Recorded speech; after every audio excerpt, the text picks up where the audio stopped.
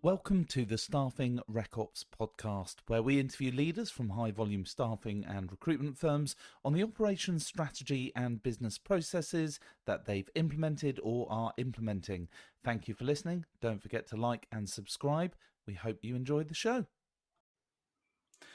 Welcoming to the show today, Graham Halewood. Graham, thanks for joining us. Thank you for having me. Graham is a director and the chief operations officer at BMS Performance, based in Weybridge, Surrey, here in the United Kingdom.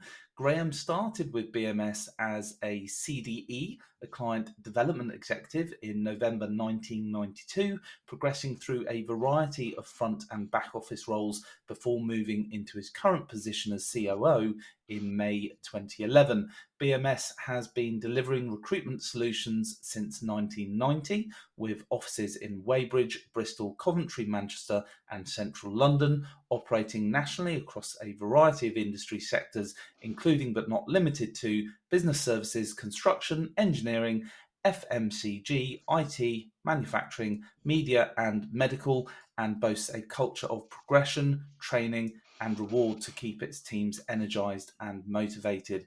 Graham is my final guest for this quarter, where we have been discussing the topics of customer and candidate care, automation and messaging. Graham, what can you share with our audience about what you've been working on recently?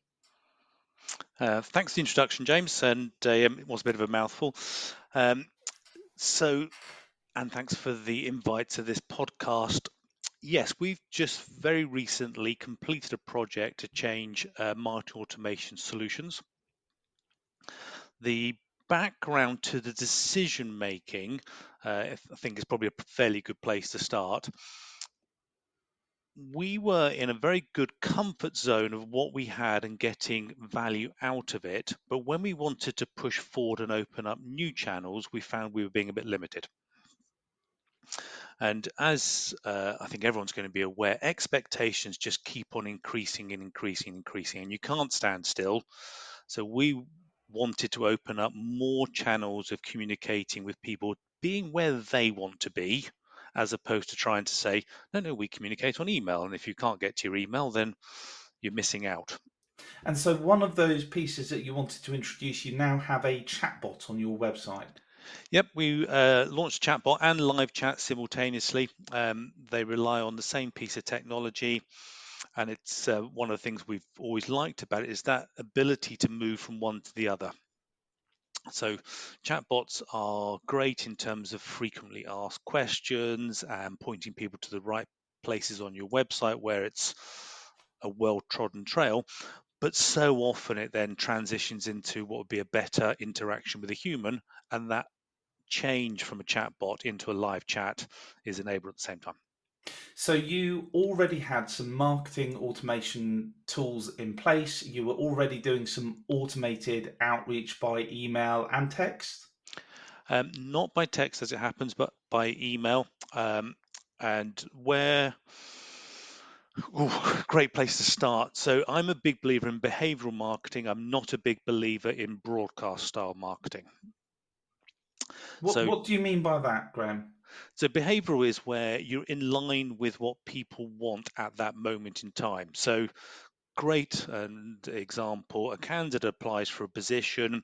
That is a moment in time when they're probably going to be really interested in making sure their CV's formatted correctly and they are ticking all the right boxes with algorithms of all the big search engines out there, and they want advice on what's available on the marketplace. Whereas if you try and send that to someone who's not looking for a job at that moment in time, to say they're disinterested is probably an understatement.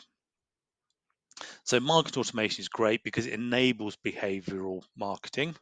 So rather than I'm going to send 10,000 emails to everybody I know today saying we've got a great offer on, you're actually in line with their own personal journeys, and you're using the trigger points on their journeys to trigger your marketing, such that it's supporting their goals and their aims rather than delivering against your own. Talking about trigger points, what was it that triggered you to take this next step, this evolution in your marketing automation capability? Were you getting feedback from candidates, or was it just that you knew there was capacity to push forward and be more effective? Yeah, I mean, we're all sort of listening to other people's podcasts, aren't we? And you get great input and great advice, and we go to different events and you see what companies are doing. And bit by bit, the dial keeps moving, and you're thinking, can we do that? No. Can we do that? Yes. Do I want to be able to do it? That's a big question in there. But once you start answering those questions, thinking, yeah, there's a business advantage, then you're trying to find the right software, the right solution to be able to do what you need to do or what you think you need to do. So you decided that you wanted to take that next evolution. You looked at the tools that you were already using. You looked at some competition. What was that process like for you, and how did you evaluate whether to stay or whether to move? Um, the evaluation route is always a little bit complicated, I think, because you are told a lot of things during the evaluation process, and not all of it is necessarily 100% applicable to your own use cases. So you are looking for other companies who've trodden a similar path and actually can demonstrate actual real benefits at the end of the process. The key things for us, um, the commercials had to be right. We don't have unlimited budgets. We needed the capability in-house, and I'm trying to not use language, but companies offer things like low-code solutions now. I think that's a fairly standard thing, and that's important to us. We do not have coders in-house or HTML programmers, and we needed to be able to utilize the power of the tools. So I think that's a big thing for us. But then you are looking for what extra avenues it starts opening up from day one in terms of this is the reason for the change, but your eye on the future as well. What's coming down the lines and what are you going to want to be able to do next year and the year after? I know you've been in a similar place, James. So when I'm thinking about buying into technology, I tend to think now of a 2-year cycle. It has to be 2 years because the effort to do the change is so much, but equally not much longer than 2 years because the downside is it moves so quickly. Who knows what you're going to need in 2 years' time? Never mind 3 or even 5 years, which it used to be a big thing in terms of signing into software leases. So you chose a new marketing automation tool that gave you some additional capability, such as the chatbot and the live chat. What did you find that was unexpected along the way? Where did you bump your head? And there are always these hurdles, aren't there?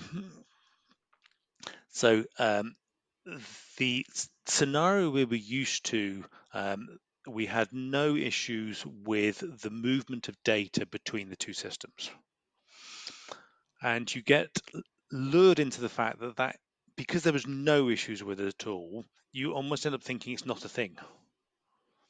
And now we've moved to a scenario where the data is moving between two systems, and you have this whole concept of syncing. And the sync is, in their eyes, very good, but it's like an extra step. And I was not aware of the underlying complications in some of the zones where that is.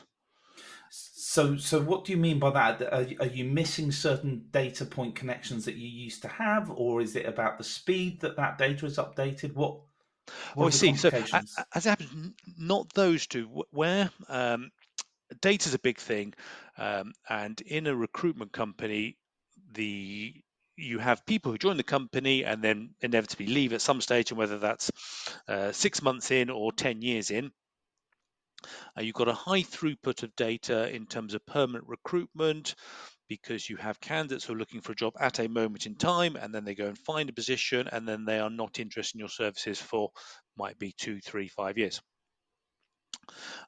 So what we found was our data quality, which had generated no challenges. Once we changed systems, the data quality itself started rearing challenges.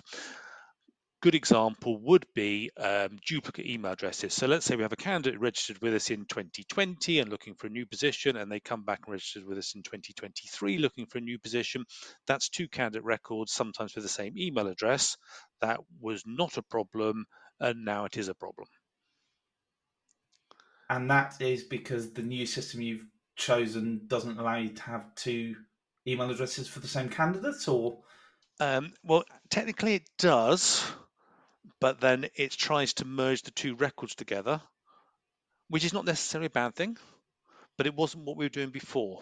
So it's not a I'm trying to think of a really good way to explain it. So it's not that it's a problem now, and it's not that it was a problem the way it was, but during that transition, some of the things you took for granted, we can no longer take for granted, and we have to decide, okay, we want it to behave this way.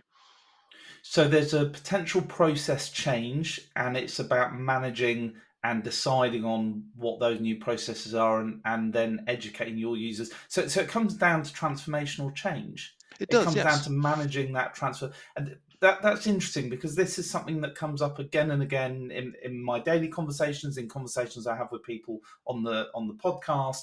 That sometimes the actual software, the actual implementation, or even if it's not tech itself implementing a new process, it's how do you go about that transformational change? And what we try to do, and you're absolutely spot on, what we try to do is replace one system with another system and rebuild the things that we enjoyed and thought were good and working, and then open up the vistas going forwards to be able to add more and more in. That piece, the bits that we liked and we thought were working, how do you measure that? What measurements have you got around? What measurements have you got internally, whether really quantifiable or just circumstantial, around the benefit that you've got as a result of moving? How do you measure that? Okay, so if I talk you through just one example, and I'll give you the very specific. So we called it a send first email campaign. So what happens is a candidate applies for a job, and whether it's through our own website or any other job board or LinkedIn, that application hits our CRM system, and marketing automation kicks in instantly. So it thanks them for the application. And while a consultant will be reading that application and deciding whether they're a good candidate for our service offering, they then trigger a status change, and that status change then triggers the behavioral marketing. So there'll be a sequence of emails. Oh, thanks for applying. Your CV looks fantastic. We're really keen to speak to you. Here's my meetings link. Please let's sort a virtual coffee and talk about how we can help out. 2 days later, if that hasn't tricked the box, they get another one. Another 5 days later, and then they'll get some questions about how their things go. So measurement, what we can then see is at which point during the process the candidate went from someone we want to speak to someone who's now being actionable on our system. And we can then associate a value between whether it's at the first email, second, third, fourth, fifth, or sixth communication step. And then because we use a CRM system, if we manage to find that candidate a new position, that justifies a fee. That fee gets added to our CRM system, and then we can backtrack all the way through. Okay, so it was the third step of the marketing automation generated a fee of X thousand pounds, and therefore you can divide one by the other. Now, clearly it's an attribution model, so we're not saying that generated that amount of money in itself, but you can see the value chain all the way through. Interesting. If you were to be evaluating your marketing automation again at this point, what would you do differently? Well, one of the reasons is maybe a little bit strong. One of the benefits of the new system is the dashboards it comes with built in, which actually show all the different touch points. So our attribution modeling is now much more complicated. So we can see the volume of traffic, we can see the different touch points, we can see where that was on someone's journey, and then we can see what the end game is and start trying to backtrack. Now, to answer the question, it's too early, in my opinion, to start talking about, yes, it's been a brilliant decision. Yes, this has worked. Yes, I can see an ROI of X amount.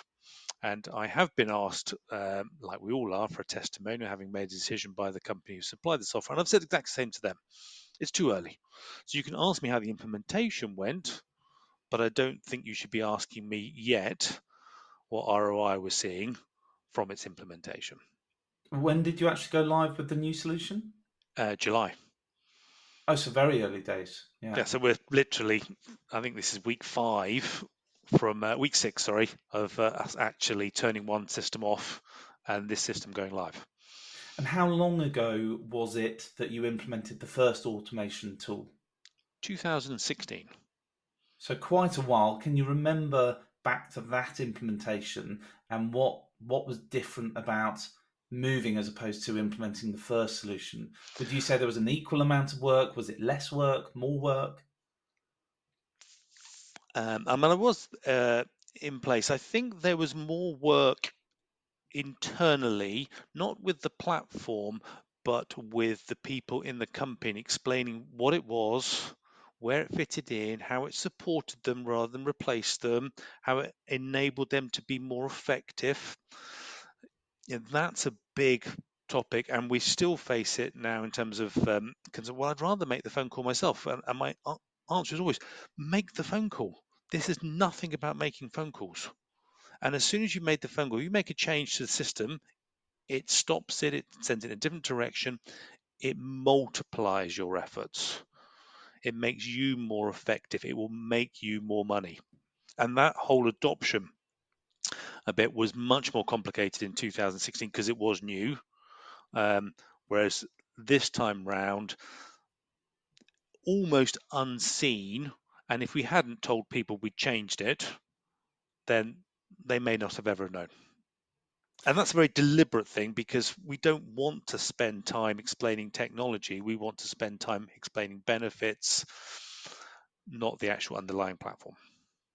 You gave a very good example of where you can attribute the financial gain from a placement back to where did that candidate engage. What are the other measurements by which you're going to track success? So, the most important measurement of success for us is helping candidates find their new positions. So, everything starts there. And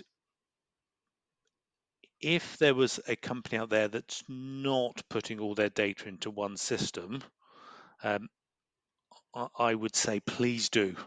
The quality of decision making it enables about where you're spending your money, what return you're getting, at what point it's having an impact, and it's mind blowing to start off with.